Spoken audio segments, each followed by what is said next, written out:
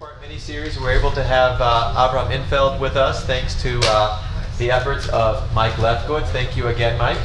I know that Abraham has been not only doing 3 official programs, but about 25 unofficial programs. In fact, Mike put him in the Great Park and made him speak to random people, which was amazing. The Big Balloon, right. He spoke from the Big Balloon. If this is your first CSP event, CSP is an acronym, is that correct? Is it an acronym? Which stands for? I'm testing you. Ahuba. Right. Community Scholar Program. This is what year, Polly? What are we going into? What year? Bar mitzvah. Bar mitzvah year. David is correct. We're going into our bar mitzvah year, our 13th year. We just had our bat mitzvah year, our 12th year. And what we do is we bring the best Jewish thinkers, writers, poets, artists in the world to Orange County, even archaeologists. I know. You're going to hear about more archaeologists. Ahuba's driving me crazy. She's an archaeology person. They just discovered something on CNN under the water in the Yes, I know. They don't know what it is. Structure. Yeah. Maybe we'll learn about that. Our core program each year is a 1-month scholar program. We bring a person to our community for a whole month. That usually happens in between January to February. And we also bring a summer scholar. So if you're not on the email list, you should see me afterwards. I can put you on our email list. We have Professor Edwin Sarusi, for example, coming June 2nd through 5th. He is a world-renowned Jewish ethnomusicologist, which means he knows everything there is to know about Jewish music. He's going to do 4 programs. One program is going to be about Eastern European Jewish music and its modern offsprings. One program, get this, is called Judeo-Spanish Mystique, Ancient and Modern in Contemporary Sephardic Music. Okay? And you'll be here because it's June 2nd through 5th, so you won't be in Israel yet. And another program he'll be doing is Singing Israeliness, Popular Music and Israeli Cultural Identity. He's also going to do Sound and Music of the Synagogue. So June 2nd through 5th, come and see what we do. May 30th, CSP has organized a special program in connection with the Laguna Playhouse. There is a show written by Hershey Felder entitled The Pianist of Williston Lane. We have special tickets, and if you want, you can get the tickets and or join us for dinner on May 30th. So please get those tickets before they are sold out. I talked about June 2nd through 5th. June 18th, what are we doing? Where's Erwin Chemerinsky will be speaking at University Synagogue at 12:15. Dean Erwin Chemerinsky will be speaking 3 major cases. Marriage equality, voter registration act, affirmative action. Yeah, the Supreme Court has massive cases in front of it. They're deciding. Last year we had Professor Dean Chemerinsky speak. We had 325 people show up. I don't know if we'll have that many this year, but the cases are very important and you'll be invited to attend. And then on June 28th, it's Shabbat Alive 10, our 10th annual Shabbat Alive. This year we'll be back at Bomber Canyon, and our theme is, it's going to be a gospel Shabbat. We have a 30-member gospel choir coming with a cantor from LA, and we'll be gospeling out in the woods, so I hope you'll attend. We have Grendel back there who's trying his best to capture everything that Abraham says for our iTunes site. If you know about iTunes, just type in OCCSP Podcasts. Grendel says, and I have confirmed, that we have over 120 CSP lectures and presentations on there, and including we're trying to capture as much as we can from Abraham and put it up there as well. We're also upgrading our whole CSP website. So the next month or so, you'll be able to go there and listen to lectures on that site. There'll be a featured lecture and then a link to the iTunes. Okay. With that, it's tradition at CSP, we all take out our phones at this moment. We look at it, we make sure there's nothing important, and then we turn it off. Or we put it on very quiet vibrate mode. Some people have a very loud vibrate mode. That's not acceptable. So if it's a loud vibrate mode, please turn it off. Otherwise, as I mentioned yesterday, unfortunately we lost one of our CSP supporters, Bernard Gilmore. You may all know or may not know, but Bernard passed away this past weekend. And Phyllis and Bernard for many years have been supporters of CSP at the patron level. If you are available, it's been hard because we've had events every night, but I think they're still doing Shiva tomorrow night at her house in Irvine. I sent you all an email. If you can make it over there, that would be great. Also, on the Elsters, Andy Elster lost his mom. Are you guys still davening? Are you done with Shiva? Shiva's done. Okay, but I did want to acknowledge that. And So you all know, and if you could help out, or at least maybe send Phyllis a note, that would be great.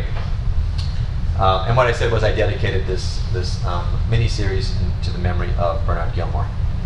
Okay, we've done the topic, the five-legged table theory. That was yesterday at lunch. Last night, if you were at Bethel, we did 10 steps to understanding Israel. Today, our final topic during this visit is leadership and peoplehood. I have some handouts. I'm not allowed to hand these out yet. You'll tell me when I can hand them out. I have enough for everyone to please share, every 2 people.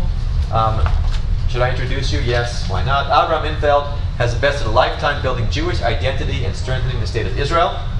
He's the founder and director of a succession of innovative educational institutions, and today serves as a consultant to the Reut Institute, as a member of the faculty at the Mandel Institute, and expresses his love for Limud Enterprise by serving as a roving ambassador for Limud International. Is that an official title or unofficial? It's an official title. Okay. Yes? I guess, yeah. Oh, I'm not even done introducing you, so. Let's see. In the 70s, he founded Melit, a nonprofit educational service institution that fosters Jewish identity, rooted in pluralistic understanding of Jewish life and the centrality of Israel. So you've been doing this for a long time. Okay. He also served as chairman of Arevim, director of the Birthright Israel planning process, founding chairman of the San Francisco Federation's Amuta in Israel, chairman of the board of the Israel Experience, an independent company created by the Jewish Agency. In the late 70s and early 80s, concurrently with the above, he was also director general of both Gesher Educational Affiliates and Shalom Hartman Institute. He served as the first community shaliach in Baltimore, Maryland, and as director of the Jewish Agency's youth department in Great Britain. In 2003, he was appointed president and international director of Hillel, Foundation for Jewish Campus Life, and served in that capacity until September 2006, when he returned to Israel to assume the presidency of the, is it Chase Family Foundation, Zechrona Livracha. Yes. He continues to serve as president emeritus of Hillel International, a native of South Africa. He does not think he has an accent, but you can determine that for yourselves. He immigrated to Israel in 1959. He's a graduate of Hebrew University in Bible and Jewish History, and of Tel Aviv's University Law School. I didn't know you were a fellow attorney. In 2005, he was awarded the Hebrew University of Jerusalem's prestigious Samuel Rothberg Prize for Jewish Education, the first specialist in informal Jewish education to be so honored. I spoke to my mother, as you may have heard. Avram grew up in South Africa, and he was very close friends with my uncle Colin. And he told me to tell my mom that he remembers her because my mother was the youngest kid and would always try to play with them, and I would always tell her to leave them alone. So my mother said, "You tell the people that he was he created issues and waves when he was in South Africa." Can I tell him the plate story? So one story was Abraham went to camp and decided he wanted his house to be a little more frum, and came home to his parents and said, "It's time to be kosher here." Apparently there was a disagreement with your father or your mother, so he went to the cupboard, took all the plates out, and smashed them all. And did they actually become kosher after that? Or who knows? Yeah. With that introduction and story, I wanted to welcome you for your last program. Thank you very much for being here again. And I hope you've had a nice time. And I hope that Mike has shown you the highlights of Orange County, California. Thank you all for coming as well. Thank you very much, Ari, and I never expected that story, but it's a true story. Eventually, I think, 50 years later, my parents forgave me. For me, being here has been an interesting experience. First of all, I'm very grateful to the hosting that was given me by Mike and Sheila Lefkowitz, and they were unbelievably helpful, welcoming me. Mike and I are involved together in the work that he does with Reut, an organization which I serve as a mentor to.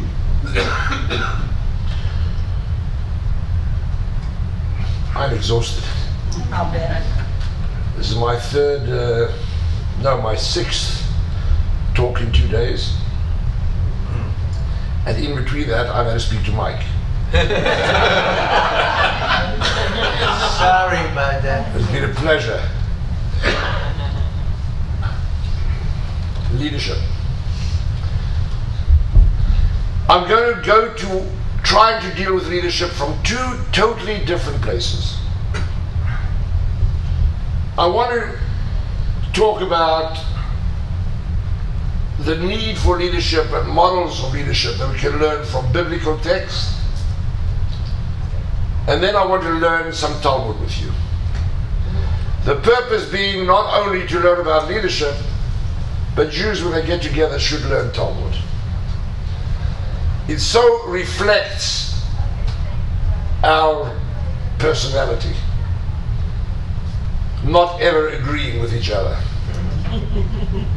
It's a part of our very DNA. So let me begin with the first part.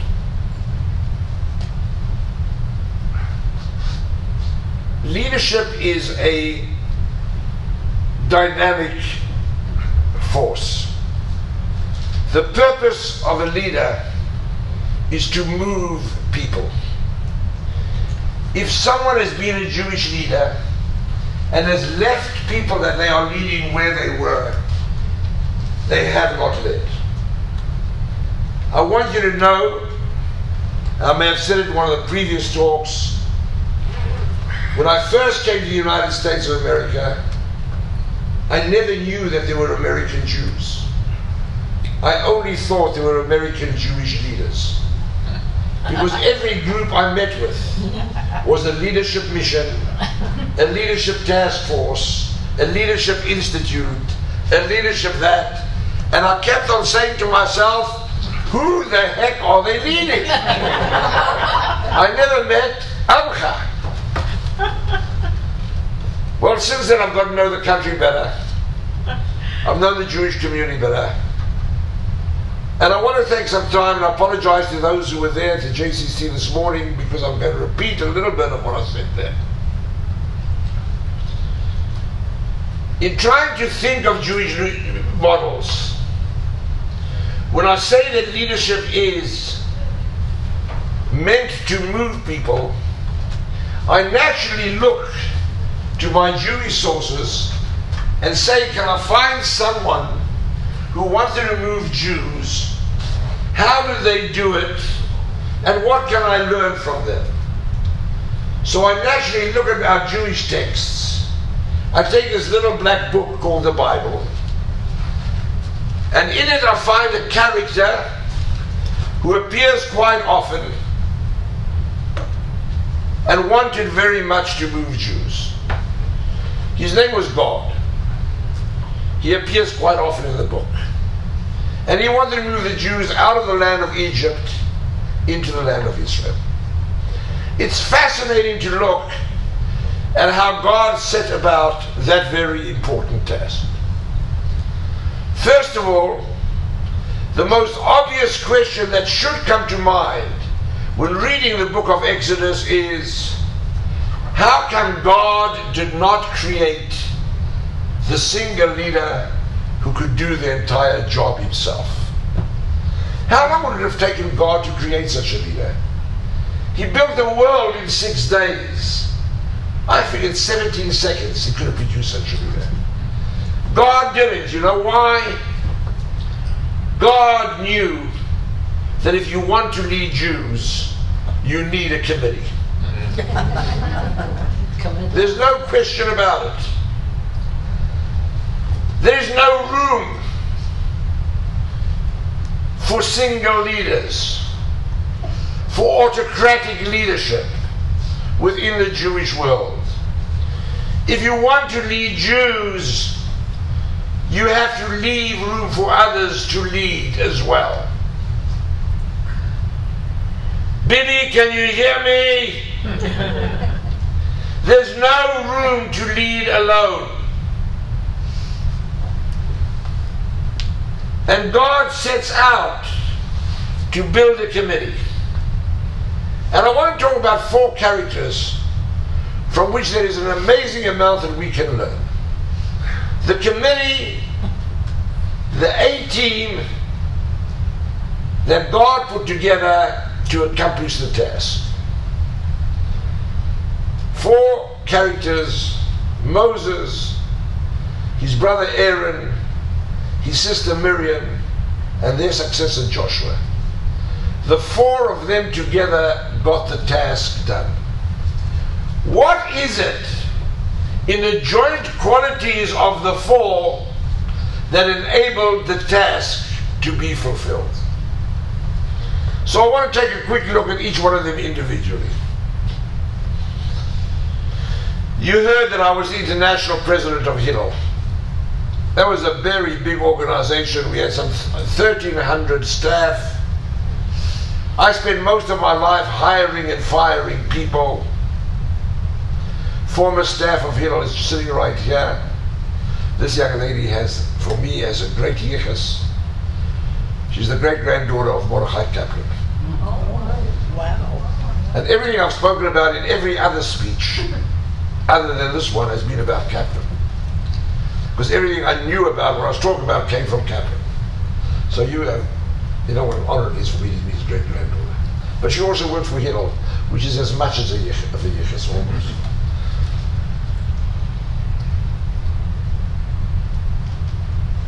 If Moses would have applied for a job at Hillel, and the only CV that I have is the Bible, there's no way in the world that I would have hired him. The gentleman was totally inarticulate. He couldn't speak. He was always stuttering. The Talmud tells us that Moses was a stutterer because his love of Israel far exceeded his ability to express it. Maybe, but he still stuttered. He was always shoving his nose into other people's business. He sees two Jews fighting, he gets involved. He sees a Jew and an Arab fighting, who asked him?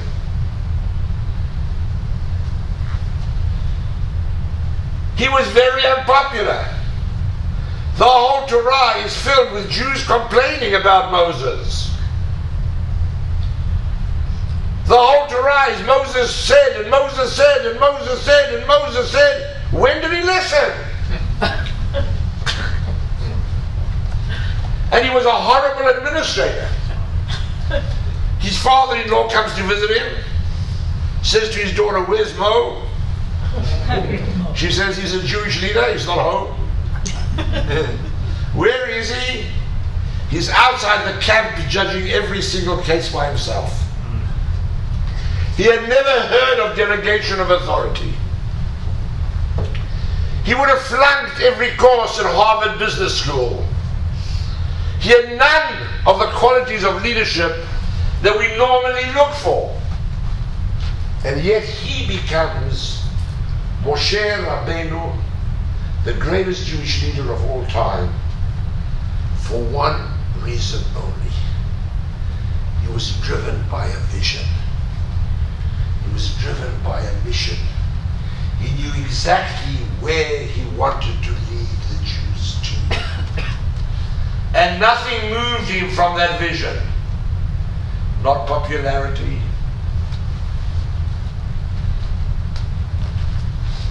not bribery, not a relationship with Pharaoh. He did not move from that vision. He stuck to the mission. His brother Joshua, his brother Aaron, was basically the exact opposite. His brother Aaron was known as an Ohev Shalom v'Rodef Shalom, a lover of peace and a pursuer of peace. He was always looking for consensus.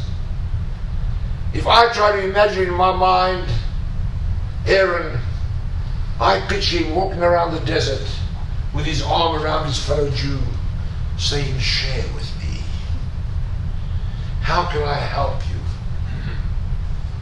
He knew how to listen very carefully. He listened to Moses' mission and vision. He was unbelievably articulate. It was he who could articulate Moses' vision.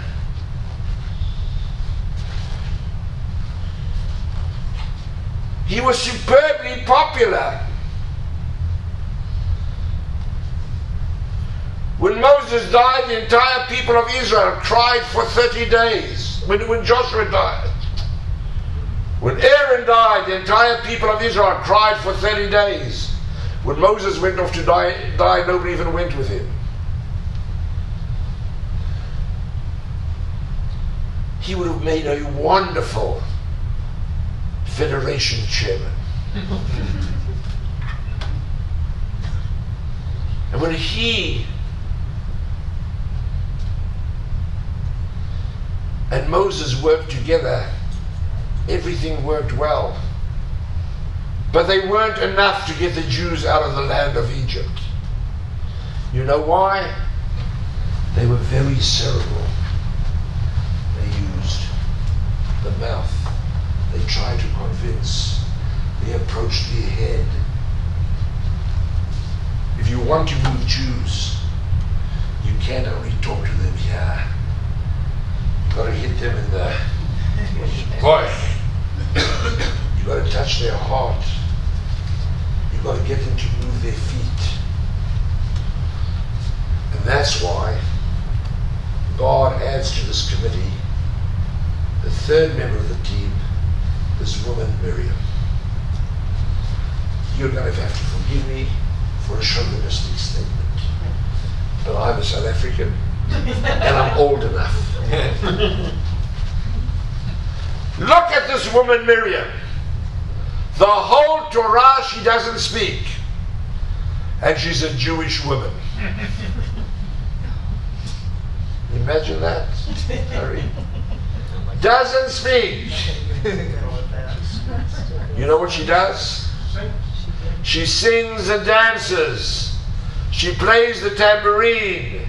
She brings music. She supplies a very important element for leadership known as passion. Passion. You know what I'm talking about? I always say to tell a story. Last week I was in London, England. I said to them, passion! They said, oh.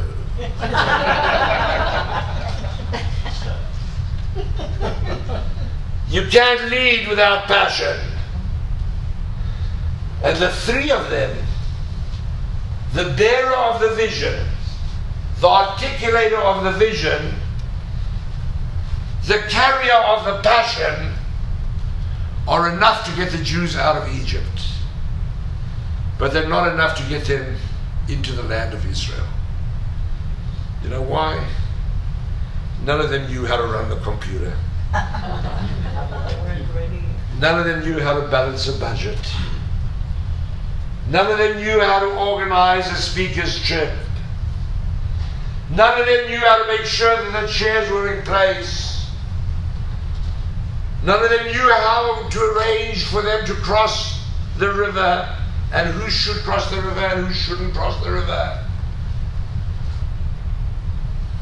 And that's why God adds the fourth member of the team, Joshua, who should, in my opinion, become the archangel of the Jewish professional. And the four of them get their task together. They get the task done. I think it's very important lessons. We don't read, when we read the Torah, we don't read it carefully enough. But those questions and these issues are all right there.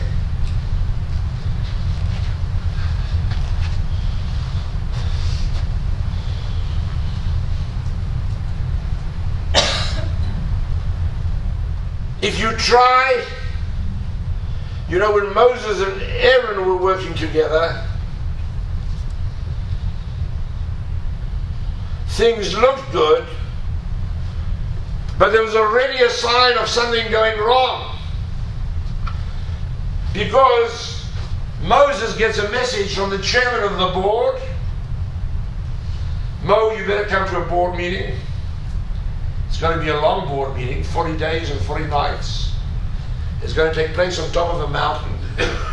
And Moses climbs the mountain, and he leaves the people of Israel in the hands of this leader Joshua, who had all the qualities of leadership, And what do? They build a golden calf.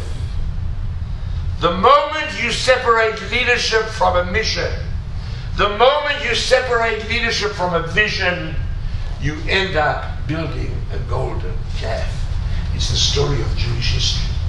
I think it's the story of Western history. You have to be guided by a vision. And even when they added Miriam with a passion, it was enough to get out of Egypt. But as I said, they couldn't get into Israel until they also managed to find the way of translating the vision, the articulation, and the passion into a program of action. 4 elements which do not have to divide the way they divided among these 4 people. But all of these 4 elements have to be present in order to fulfill a leadership task. So the lessons that I learned from this are,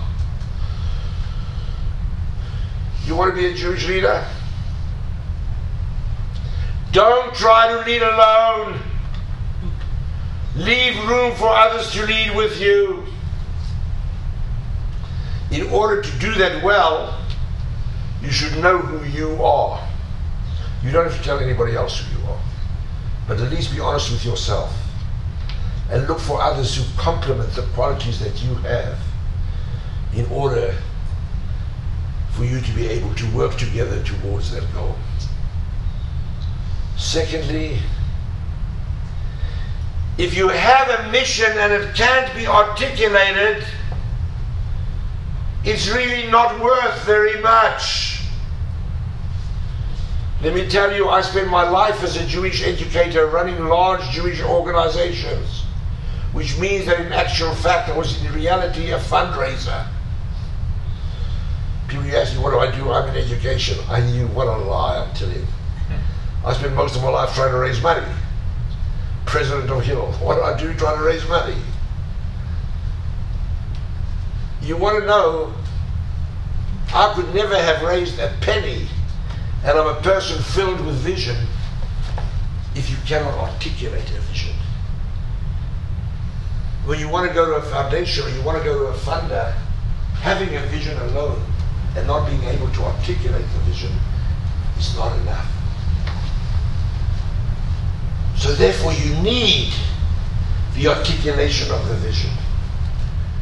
Don't try to get a task done without finding something in what you're doing that you can be passionate about.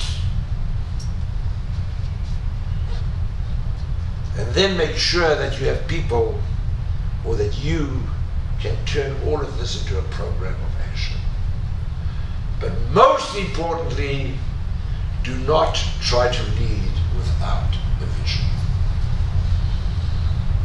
One of the biggest problems that I find in the Jewish world today, and I hinted at it, was anybody here at my previous talks? Too bad, you're going to hear something again. One of the biggest problems facing the Jewish people is the inability that we have in articulating a clear message and a clear vision. Because for me, the vision of our day, the mission of our day for a Jewish leader, is how can we ensure the continued significant renaissance of the Jewish people. She's smiling at the word renaissance, right? The Richard word. The mission of our time is how can you ensure a continued significant renaissance of the Jewish people. I said the Jewish people, not the Jewish religion. I'm not going to go into this in detail. Spoke about it yesterday at length. or this morning at length, or at last night, whenever I spoke. Judaism is not a religion. It never was.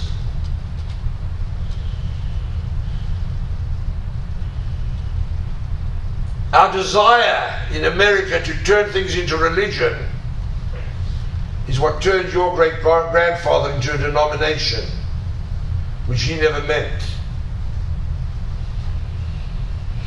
The Jews are a people. They have a religion. A very famous philosopher of religion, Alfred North Whitehead, writes, religion is that which a man does in his moments of aloneness. And he's right. Religion is that innermost relationship between a single human being individual and God Almighty. If that's religion, that ain't Judaism. Jews do not relate as single human being individuals to God Almighty. We only relate to God talking out of a sense of belonging to our community, out of a sense of peoplehood.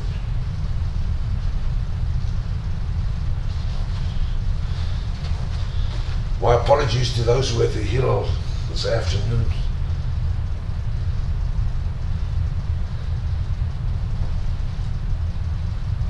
The holiest day of the year, Yom Kippur. We stand before God Almighty. We ask Him to forgive us for our sins. And there's a prayer we say 5 times.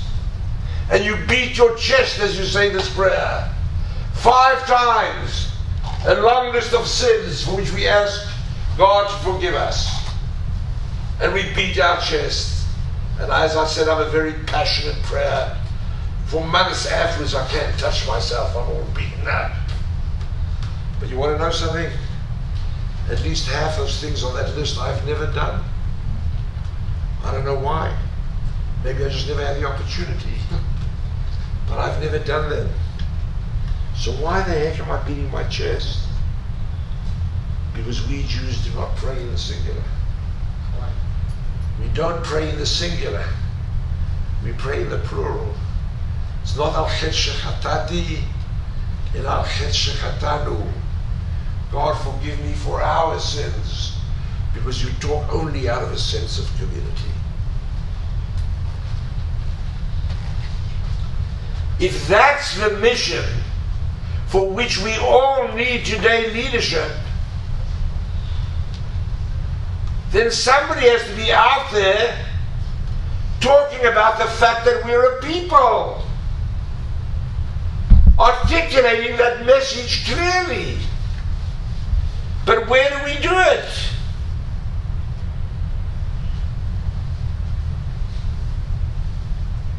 Where do we teach the sense of being a people?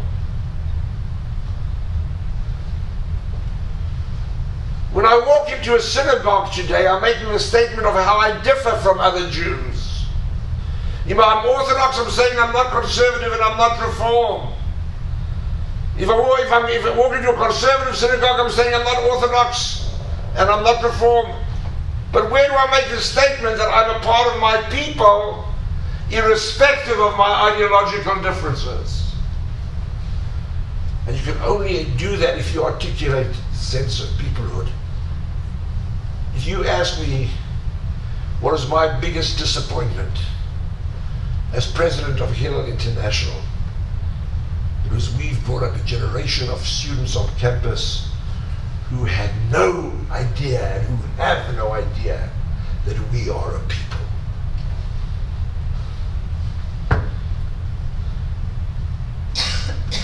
I did it today with Hillel students. Did a simple exercise that I've been doing all the time. Saying to the students, apples, oranges, bananas, lettuce, tomatoes, cucumbers, shirts, jackets, pants. I said, Jew, fill in the 2 blanks that follow it. Like that. Like that. Everybody in the room said Jew, Christian, Muslim. Automatically, you were there. Oh, you came late.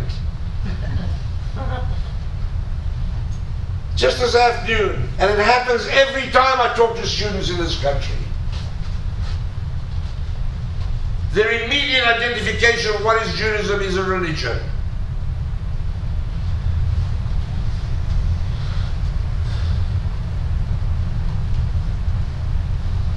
Is it important for you that kids on campus understand Israel, develop a relationship with Israel, try to be supportive of Israel? Do you think it's important? Well, then how are you going to explain to them why is it that all of a sudden a religion has a state? There's no religion in the world that has a state. Other than? Thank you. And there was a gentleman, a good friend of ours by the name of Yasser Arafat, who made the suggestion that he would, out of the goodness of his heart, sweet man, give the Jews 2 square miles in Jerusalem where they can have a Jewish Vatican with a Jewish Pope, or 2 popes, an Ashkenazic Pope and a Sephardic Pope. Did he know? But not a state. And I'm sorry to say Arafat was 100% right. States do not have the right to religion. Peoples do. And we, by not being able to articulate a clear mission, undermine everything that we are trying to achieve. Leadership has to talk about these issues. They've got to be able to find a way of articulating a message that the next generation can understand.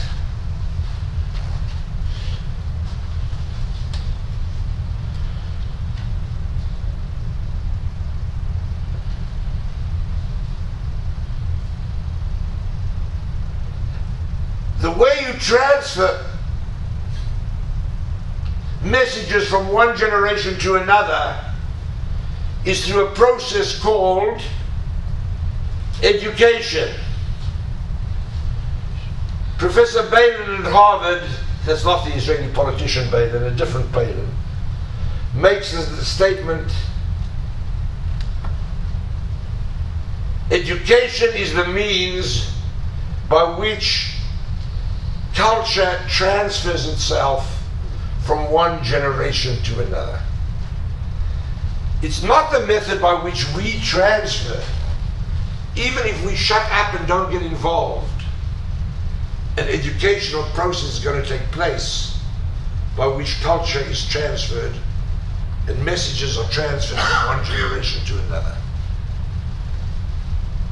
But if it's done automatically, it's not always the correct message. Which is why Jewish education calls for leadership to be involved in education. If you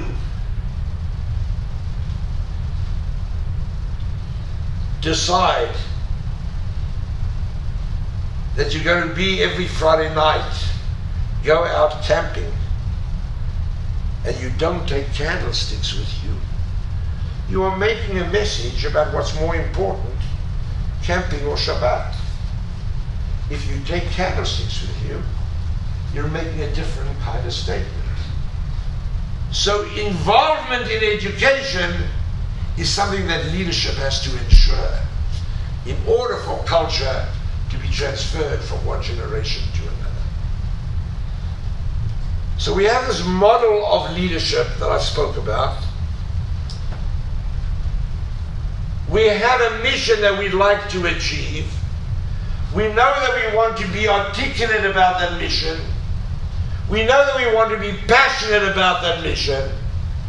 And yet throughout Jewish education, there's been an ongoing debate about the involvement of leadership in education. And what I would like to do now is the main reason for my having come this evening, is I want to study a Talmud text. You wanted to say out the text? I want to have a look at a particular Gemara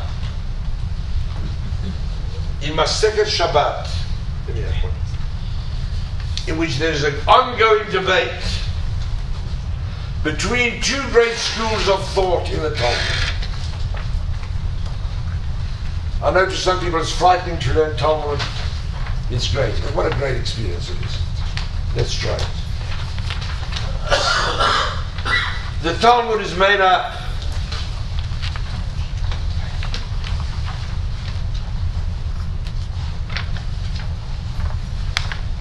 of 6 sdarim, 6 orders in the Talmud. Each of these orders are divided into tractates. Each of these tractates are divided into chapters. Each of the chapters are divided into pages.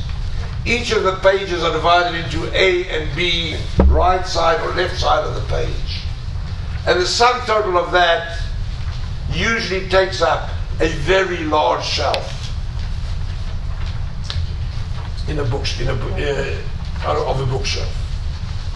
Does anyone need one extra? What happens in the Talmud is a world of association of ideas.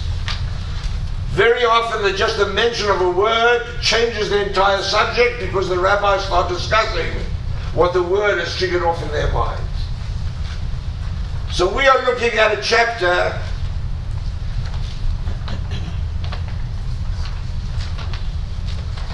in a tractate of Shabbat that has nothing to do with Shabbos. What's it doing there? I don't know. But that's where it appears. Tractate Shabbat. And it tells the story of 3 people who tried to become Jews.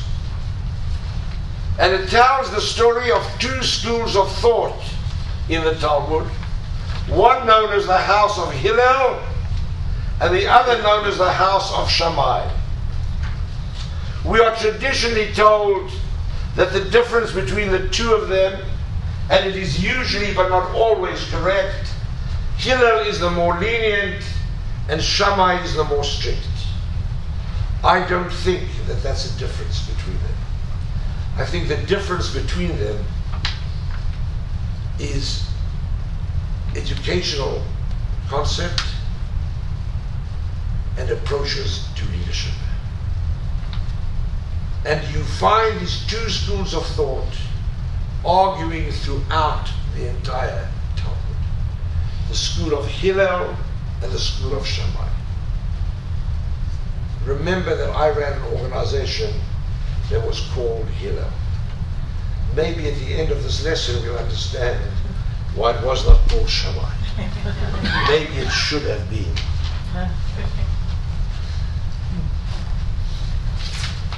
We are going to start with page 1. I think the page 1 numbered, so it makes no difference. There. They are numbered? Yep. On the bottom. Yes, page 1.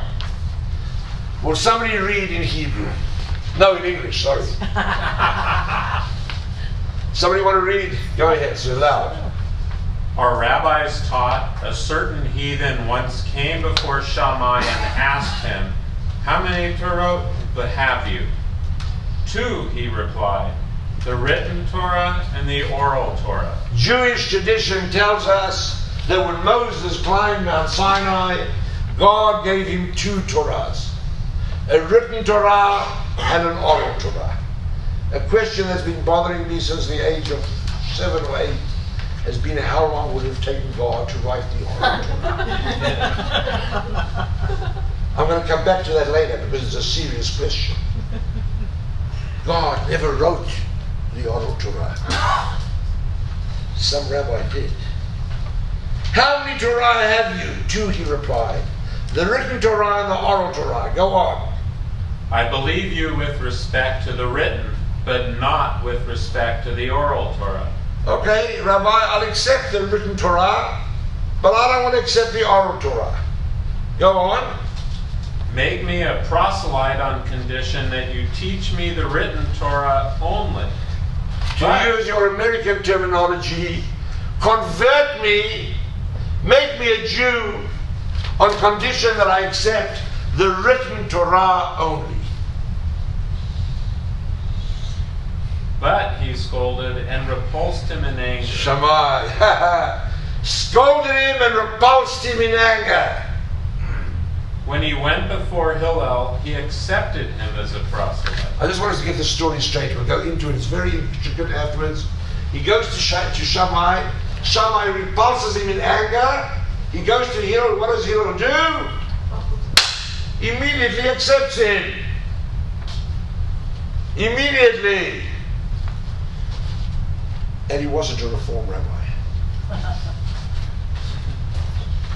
Go on. On the first day, he taught him Aleph, Bet, Gimel, Dalet. The following day, he reversed them to... The guy comes to Hillel. Hillel accepts him. Says to him, okay, you want to accept the written Torah, you have to be able to read it. I'm going to teach you how to read it. You see, this is an Aleph, this is a Bet, this is a Gimel, this is a Dalet. The next day the guy comes to class.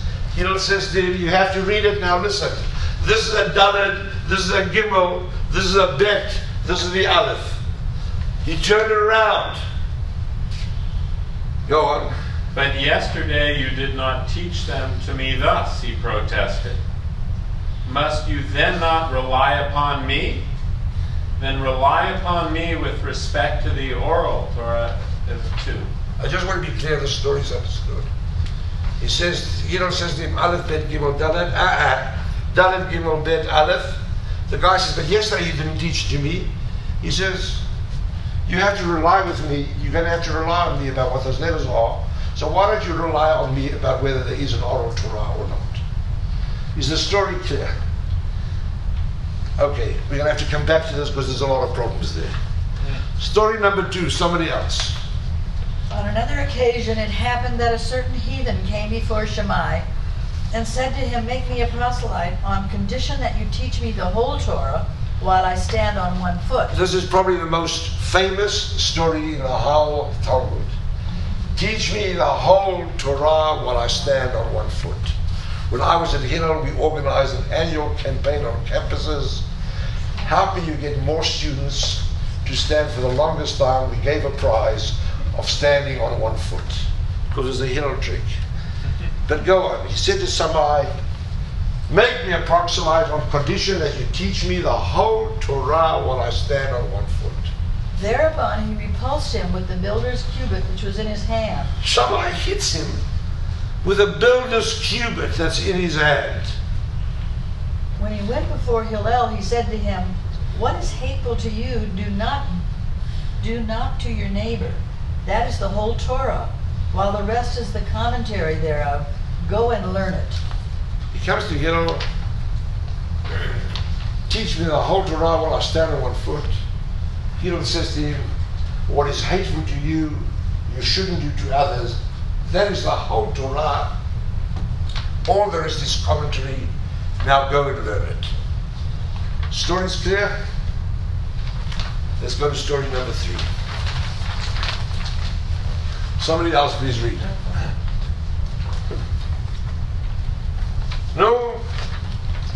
Go on then, yeah? More. On another occasion, it happened that a certain heathen was passing behind a Beth Hamidrash when he heard the voice of a teacher reciting, and these are the garments which they shall make, a breastplate and an ephod. Stop. A non-Jew just happened to be walking past a yeshiva, a Bet HaMidrash. He heard them learning about his clothes, called the breastplate and the ephod. What did he say? Go on.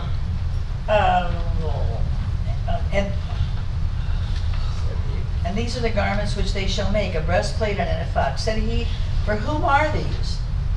For the high priest, he was told. Then said that heathen to himself, I will go and become a proselyte, and that I may be appointed a high priest. He's standing outside the Bet Midrash, learning about this great clothes that the high priest wears. He says, hey, who are these clothes for? He's told they're the clothes for the high priest. He says, you know what? I'm going to convert in order to become the high priest so that I can get these clothes. What does he do?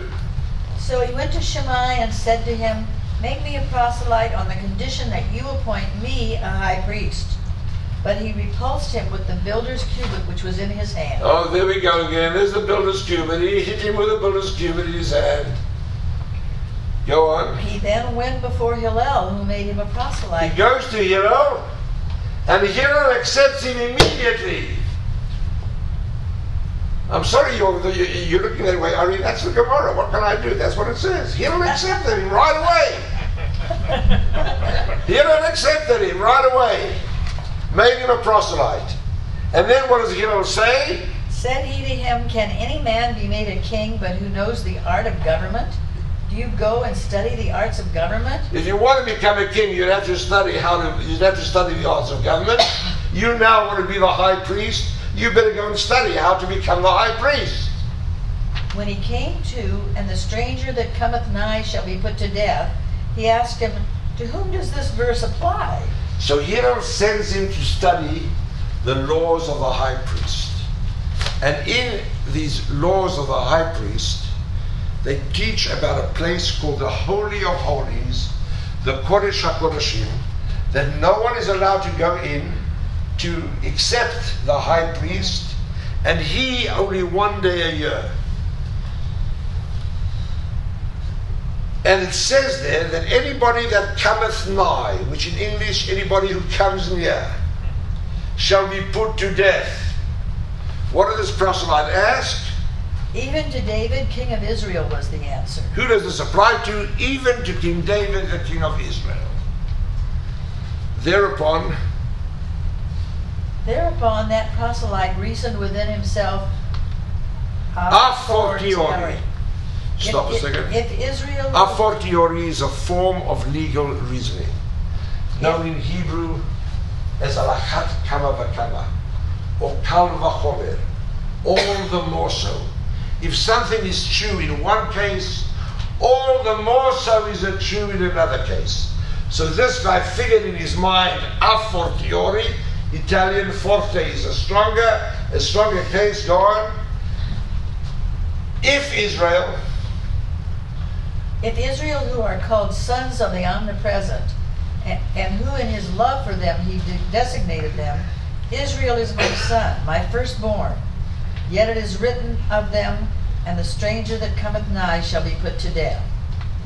How much more so a mere proselyte who comes with his staff and wallet? stop. He figured in his own mind, if this is true about King David, all the more so is it true about myself, the simple proselyte who came with his staff and wallet. Put down the papers for a minute. And please answer me, a Christian. Who would you buy a used car from? Hillel or Shammai? After reading this. Tell me.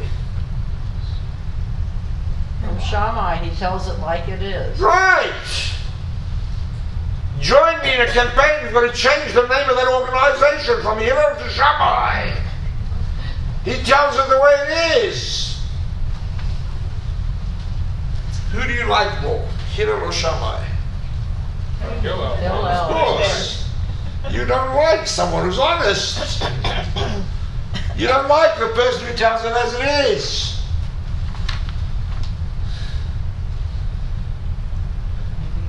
What's going on here? What are the differences between Hillel and Shammai? Anybody? Yes. Shammai closes the conversation and there's no opportunity for influence. Okay. There's no opportunity for anything. Sorry? There's no opportunity for anything. There's no opportunity for anything. It's my way or no way. Well, but you could argue that Shammai has higher expectations. If you want to be part of a people, there are certain high expectations, and therefore my product is a high product, and it's like buying an Apple phone versus a really cruddy phone. And Hillel is saying, well, we'll get you in on the entry-level model, or the car, the lower-level car, and we'll sell you up to the higher level. Right. That's right. So Hillel is saying to him, It's all So, open for so you. Shammai is not necessarily that bad. He just has higher expectations and higher Right, requirements. Shammai is not It's a better that bad. product. I don't think he has. And what about Hillel?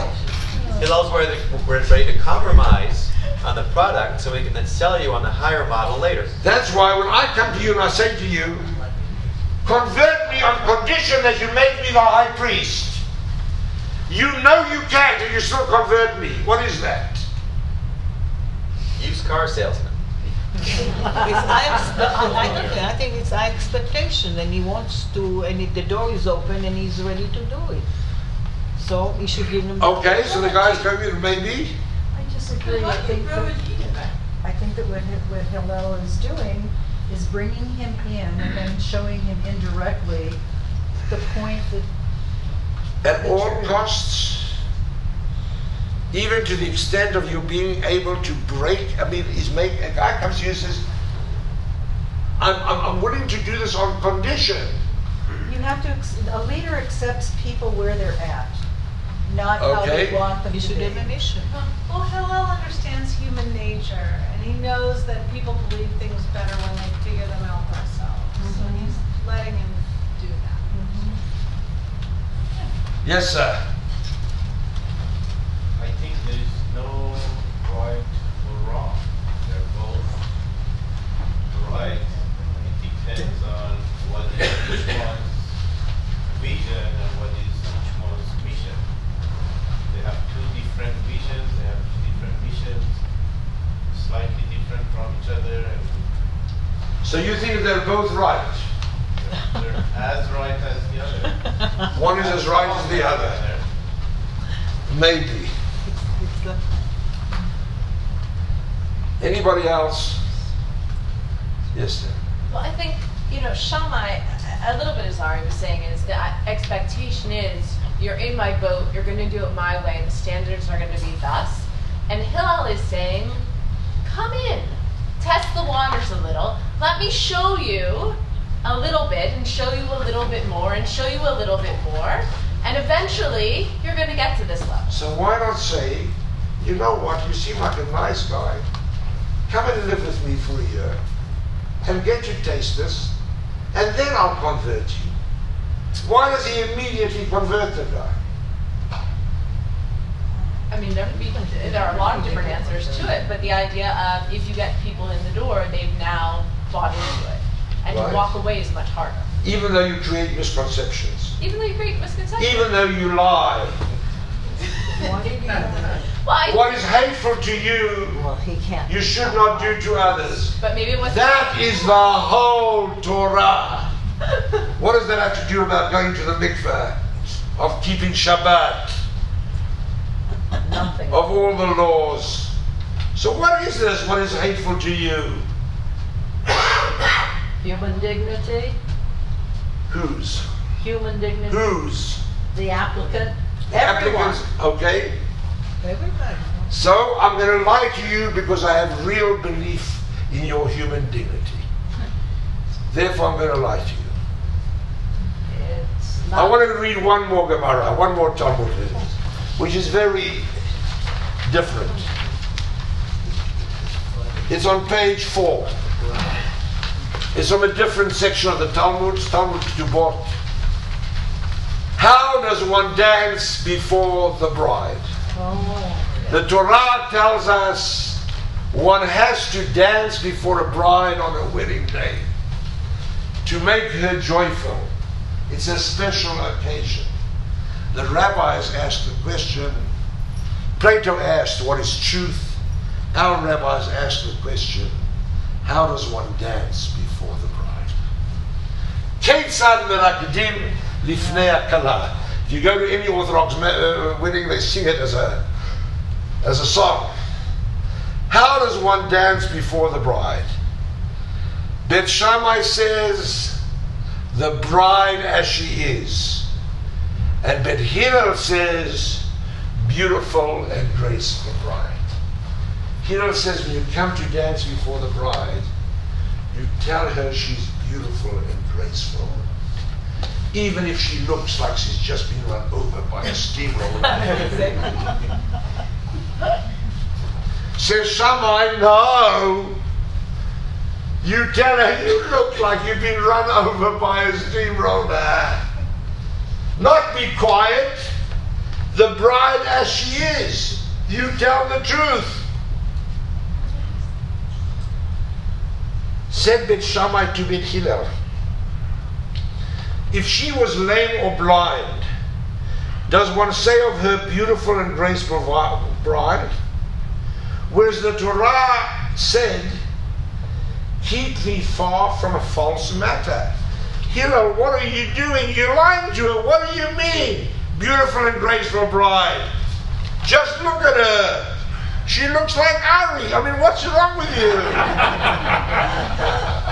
What do you mean, beautiful and graceful bride? How can you say that? Were we not taught, keep thee far from a false matter? Midvar sheker tirchak. Don't lie. How does Hillel respond? Said Bet Hillel to Bet Shammai, according to your words, L'divrichem, if one has made a bad purchase in the market, should one praise it in his eyes, or should one, it's a spelling mistake, deprecate it? Surely one should praise it in his eyes. I mean, Mike Lefkowitz just went and spent a fortune on this new suit. It's a horrible shade of maroon. It doesn't match his eyes. One leg is longer than the other. It doesn't really close. There's a button missing. It has a stain on his back. But he's just spent his last penny on that suit, and he is so proud of his first suit. And he comes to you and tells you, what are you going to say to him? I could have gotten it for you wholesale. Or you're going to say to him, it looks good. It's fine. What are you going to do? Hillel says, obviously you're going to say to him, it looks good. You know why? Because we are also taught, and the translation here is terrible, L'olam tehei da'ato shel adam me'urevet im habriot. Always should the disposition of man be involved. Now, what's the Hillel word? Be engaged with other people. What is the debate between Hillel and Shammai over here? Why did the Talmud bring this story? Why did the Talmud bring this story? What for? What do they want to show? What's going on here between Hillel and Shammai? That there are two different ways to approach the problem. Right. And one is maybe to lie a little, but make the person feel good. Okay. One is a little grover, younger man. Sorry? One is a bissel grover, younger man, and the other one is a little more gentle. Who's the grover younger man? Shammai. Sure. Right over here. Yes. Yeah. I see it differently. I see it that if someone feels good about themselves, then they're happy with it. So you rejoice with them in that because it's a personal feeling, a personal reflection. But it's also, what is the truth? The Shekhinah sits around. What? What is the truth? Who is to judge beauty? There's a big debate between myself and my teacher, Rabbi Hartman, on this page of the Gemara. And it's been 17 years that we're fighting about it. Maybe one more year and you will come to a conclusion. Well, he passed away. So That means you're the Hartman says that this issue is around the issue of beauty is in the eyes of the beholder.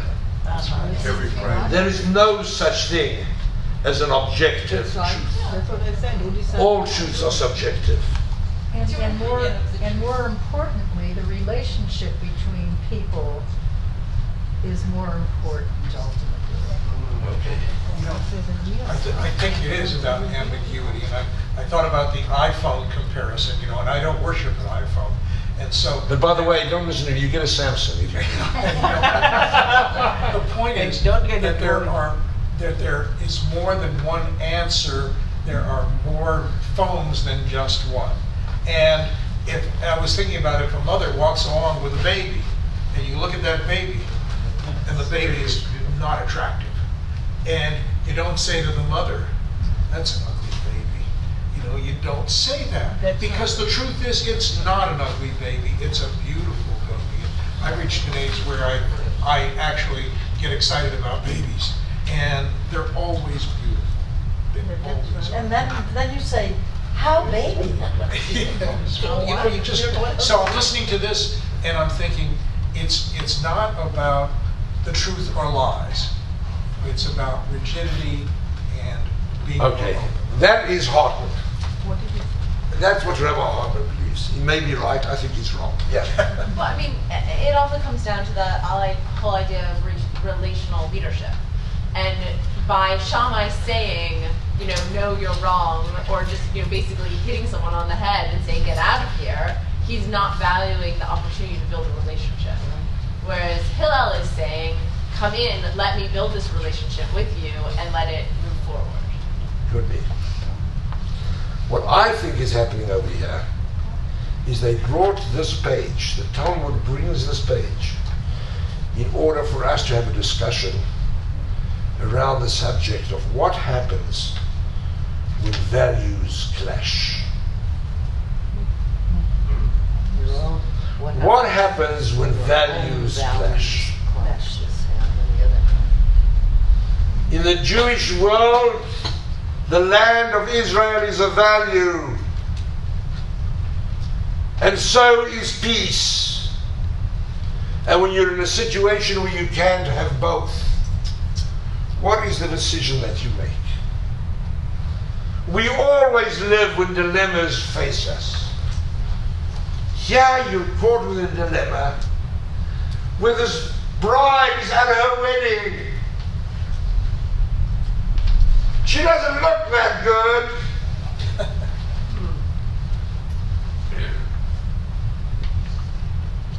What do? Are you guided by the value of truth, or are you guided by the value of always being engaged with other people's feelings? And the Talmud brings the story in my mind to teach us the difference between Hillel and Shammai. Shammai, absolute and total value, his superordinate value in life is truth. Truth at all costs. There is nothing more important than it. Hillel, didn't you learn? Midvar sheker tirchak. Keep thee far from a false matter. And Hillel says, doesn't yell. Only when you have the truth do you yell. Hillel says, Shammai, didn't you learn that you have to be engaged with other people's feelings? Because for Hillel, the superordinate value is the relational value. The value of the relationship with other people. Now, if you take that as part of your knowledge about the difference between Hillel and Shammai, I want to go back for a minute to our three stories. Story number one. A man comes to Shammai and says to Shammai, how many Torahs have you? And Shammai says 2. The man says to Shammai,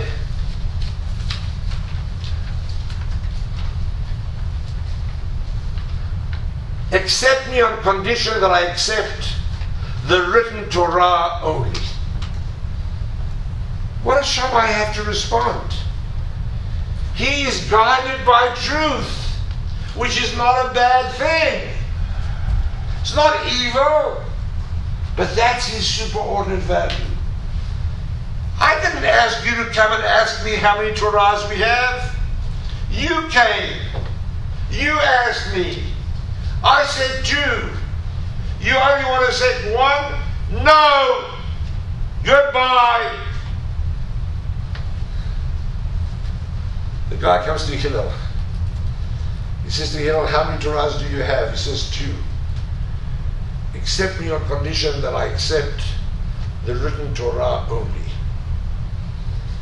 Hillel is guided by the value of always being engaged with other people.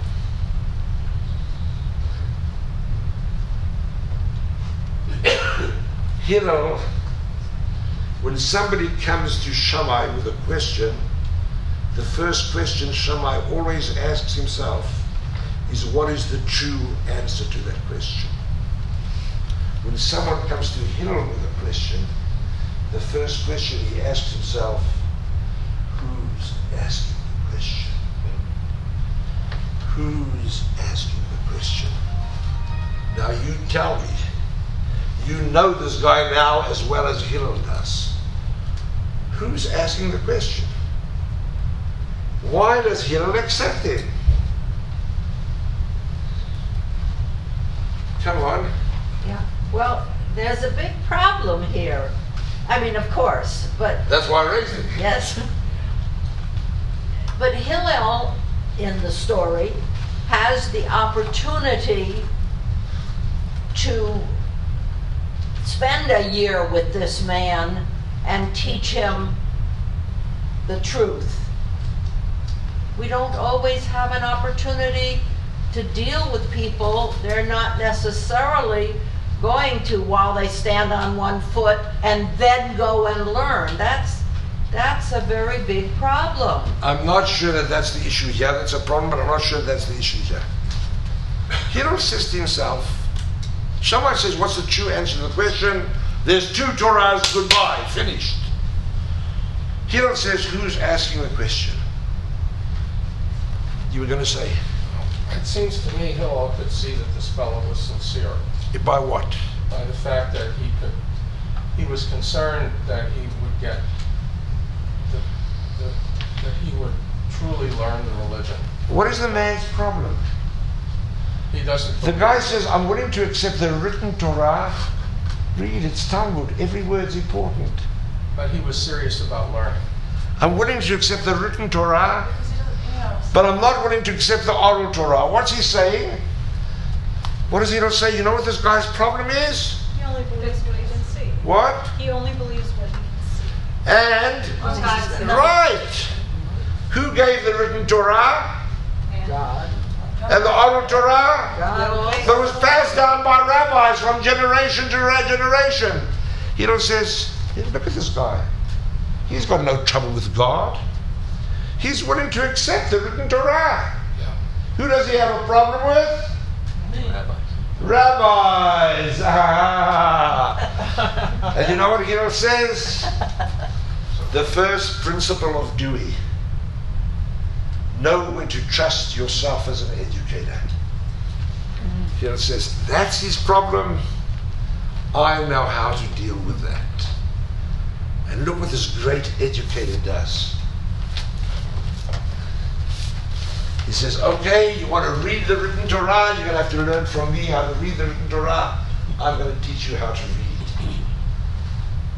Aleph, Det, Gimel, Dalet. The next day he comes back, he says to him, Dalet, Gimel, Det, Aleph. The guy says, but you did not teach me thus yesterday. He says, look, you want to get the written Torah? You can't get the written Torah without trusting someone to teach you. You cannot trust without a faith, without somebody involving themselves in the process. Those were the rabbis. So why would you accept me to teach you how to read it and not accepting the rabbis for the way they passed it down? I want to skip story number 2 and go to story number 3. I'm going to come back to end with number 2. Story number 3. A guy just happens to be walking past the Bet Midrash. He hears about these beautiful clothes that the boy wears. I want those clothes. He says, who are they for? They're for the high priest. You know what I'm going to do? I'm going to convert so that I can become the high priest to get those clothes. So he comes to Shammai and he says to Shammai, convert me on condition that you make me the high priest. What does Shammai have to do? What does Shammai have to say? Can Shammai make him the high priest? Of course not. No. You can't become the high priest unless you're a Kohen. You can't be, I don't know if you know the story of the man who came to the rabbi. He said to the rabbi, I want to become a Kohen. The rabbi says, I can do it. He says, please, Rabbi, it's very important to me. He says, I can do it. He said, I was planning a $200,000 donation. I'll do it, but don't tell anybody how it happened. From now on, you're a Kohen.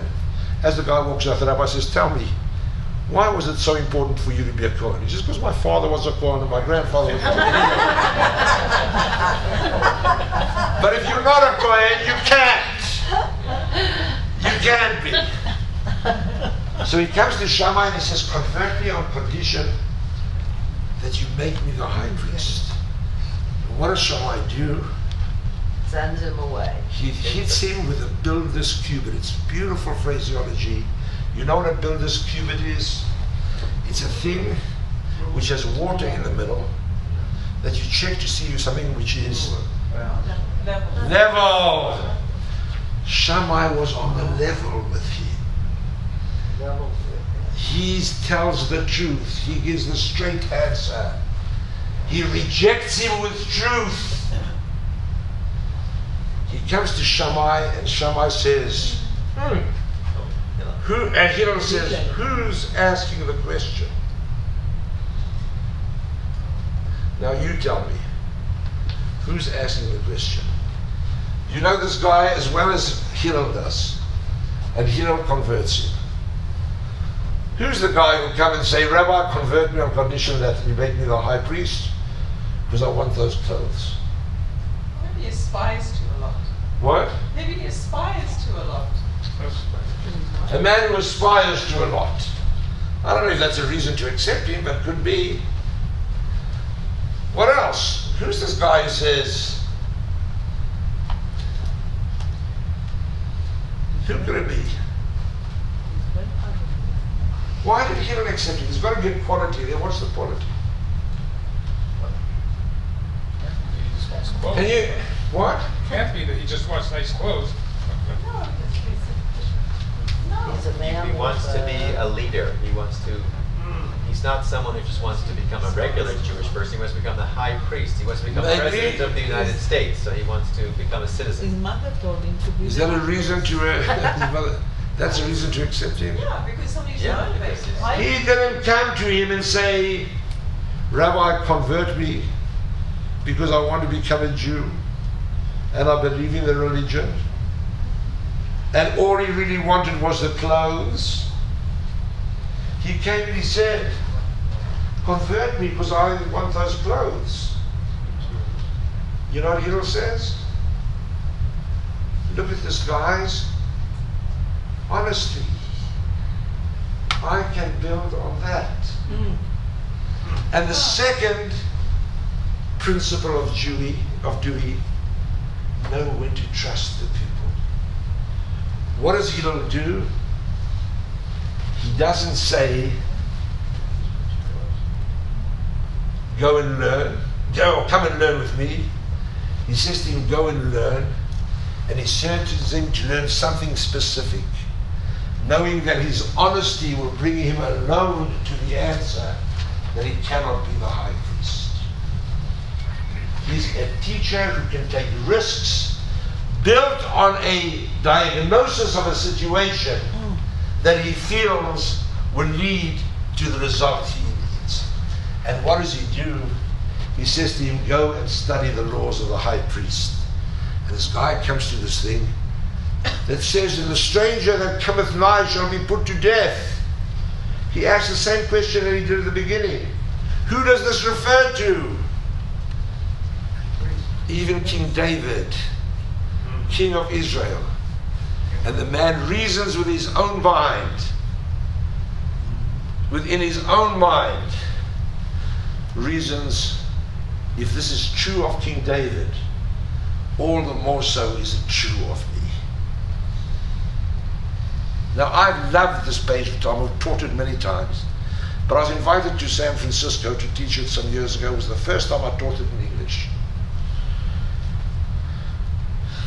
And something suddenly struck me, because I couldn't understand story number 3. A man comes to Shammai and says to Shammai, teach me the whole Torah while I stand on one foot. Shammai says, no way, out! I reject you by truth with a builder's cubit. I've been studying Torah for 80 years. I don't know it all. How am I going to teach it to you on one foot? He comes to Hillel and he says to Hillel, teach me the whole Torah while I stand on one foot. And Hillel says, who's asking the question? Anybody got any ideas? Who's asking the question? Who's this guy who says, teach me the whole Torah while I stand on one foot? What's he about? He's an impatient. He wants to get the heart of it. He's impatient. He wants to get to the heart of it. What else? Wants to learn. Wants to learn. To me it sounds like it could be mocking. Teach me your whole Torah while I stand on one foot. I don't think Hillel knows. Now look at that thing. Why was I bothered by this? Does Hillel convert him? Read the story, number 2. Does Hillel convert him? He sends him to go learn. Doesn't say so. But in the Hebrew, it says he does. I'm stuck in San Francisco teaching this to a group of rabbis, and I don't know what's going on. So I called my son to Jerusalem. I said, Lonnie, I'm stuck. I don't understand this Gemara. What's happening here? He said, I'll call you back. He called back and reversed the charges and said to me, Abba, the story appears twice in the Talmud. One time that he converted him, and one time that he didn't. And you know what I believe? That Hillel didn't know how to handle this person. And that is why he was a great Jewish educator. Because he never missed an opportunity to educate. And he gave him the only answer that is an answer in both cases. What did he say to him? What is hateful to you, you should not do to other people. So much better. If it's someone who's mocking, why are you doing this to me? Would you like it if I did it to you? What is hateful to you, you shouldn't do to other people. And if the person is looking for a handle through which to enter the world of Torah, what a wonderful opportunity, what a wonderful way of entering the world of the Jewish people. And then, does he say to him, come and learn with me? Does he say to him, come and learn, go and learn something specific? He says to him, go and learn. You prove to me who you are. Are you the mocker or are you the serious? Are you looking for the message or are you mocking me? Do we know when to trust the context? Create the context for education to take place. My friends, we are living in very, very difficult times for the Jewish people. Not because of the Iranian bomb, but because there is a complete sense of lack of uniformity among the Jewish people. We don't have clear answers about things. What is desperately needed is the kind of leadership that we'll read about right now and end, which is the bottom part of that page. Page 4 we were.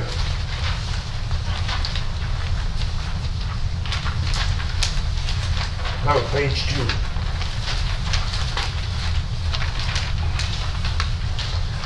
Then he went before Shammai. This is the third proselyte. Am I then eligible to be a high priest? Is it not written in the Torah, and the stranger that cometh nigh shall be put to death? Shammai, why did you repulse me with the builder's cubit? Why didn't you engage me? Why didn't you tell me about this phrase? And then he went to Hillel and said, blessings rest on thy head for bringing me under the wings of the Shekhinah. The Shekhinah is the glory of God. Sometime later the three met. Who are the three? No. The three proselytes. Sometime later the three met. Said they, Shammai's impatience sought to drive us from the world, but Hillel's gentleness brought us under the wings of the Shekhinah. We are living in very, very difficult times with serious questions about our identity, where we should be going, what our mission in life should be. Not only should we try to present an answer which ensures a sense of unity to the entire Jewish people, but we should learn how to present it with a sense of gentleness. We are living in a world today, in almost all arguments within the Jewish people, are fought with a bitterness and not with a sense of gentleness. It applies to the ways in which Israel is criticized. It applies to the way in which Israelis criticize diaspora Jewry. It applies in the way in which we fight with each other. There's no Hillel. There's Shammai. We need Hillel. I've always said, if you want to criticize, it's possible to criticize like a mother. You don't always have to criticize like a mother-in-law. Thank you very, very much.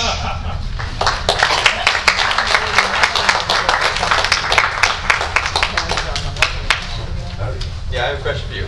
Recently, this was relatively big news, I think, in the conservative world, but Rabbi Elliot Cosgrove, from his pulpit in New York, from one of the major synagogues, said it's time to rethink conversion. And I believe what he was saying is exactly what we just read about. He said, if someone comes to a synagogue and wants to convert, particularly interfaith families, you should convert them on the spot and then teach them. I'm wondering what your thoughts are. I've got two things to say to you. First of all, if you wouldn't have asked the question, Mike would have raised the question of conversion. He's done that at every talk I've given so far, and I'm glad you did. I think this was in the New York Times, by the way, just a few weeks ago. I think it's a very, very serious issue. But number one, get rid of the word conversion. You cannot convert to a people. One of the biggest mistakes we make, we talk about people who join us as converted Jews. If we're a people or a family,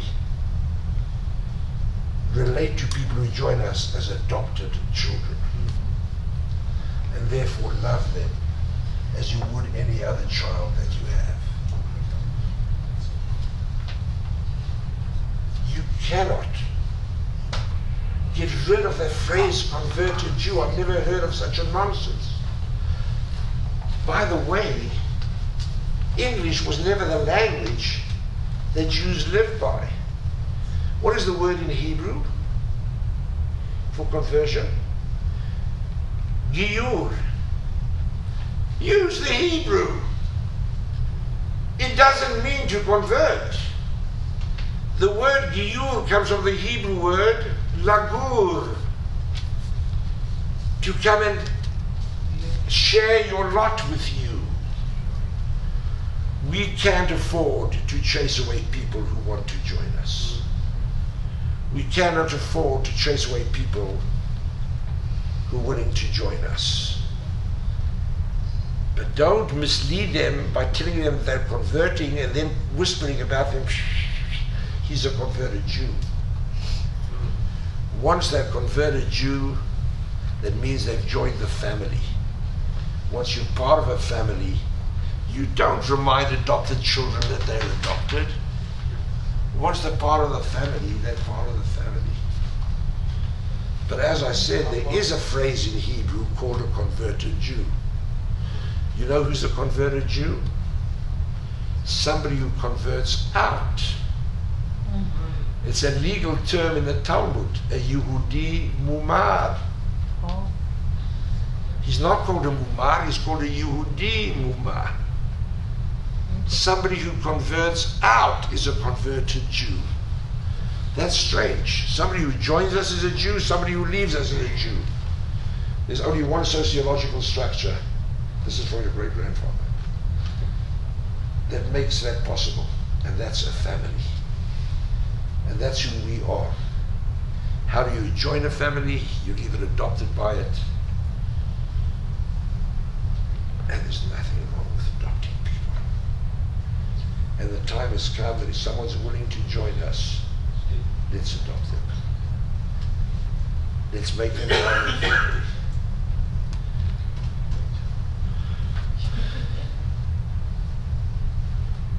A person who converts out, he may think he's a Catholic. By Jewish law, he's a converted Jew. How do you join a family? You're either born into it or you're adopted by it. How do you leave a family? You don't. You may think you have. How do you become a Jew? You're either born into it or adopted by it. How do you leave? You don't. Most rabbis would not agree with me. I recognize their right to be wrong. We did have one recently that started to agree with you. So I just mentioned Elliot Cosgrove. Look him up on the internet. Yeah. Cosgrove does. He has made big waves. There are a lot more, though. There are a lot more than one. I'm just saying there's one here in our community. Oh, yeah. A few of them this week have come up to me and told me, oh, we never thought of it that way. But I really think people, we're a family and I want my family to flourish. Can I tell you a secret? Don't tell anybody. There's a lot of very nice non-Jews. Very nice non-Jews. I wouldn't mind having some of them join us. Thank you all very, very much. Good night.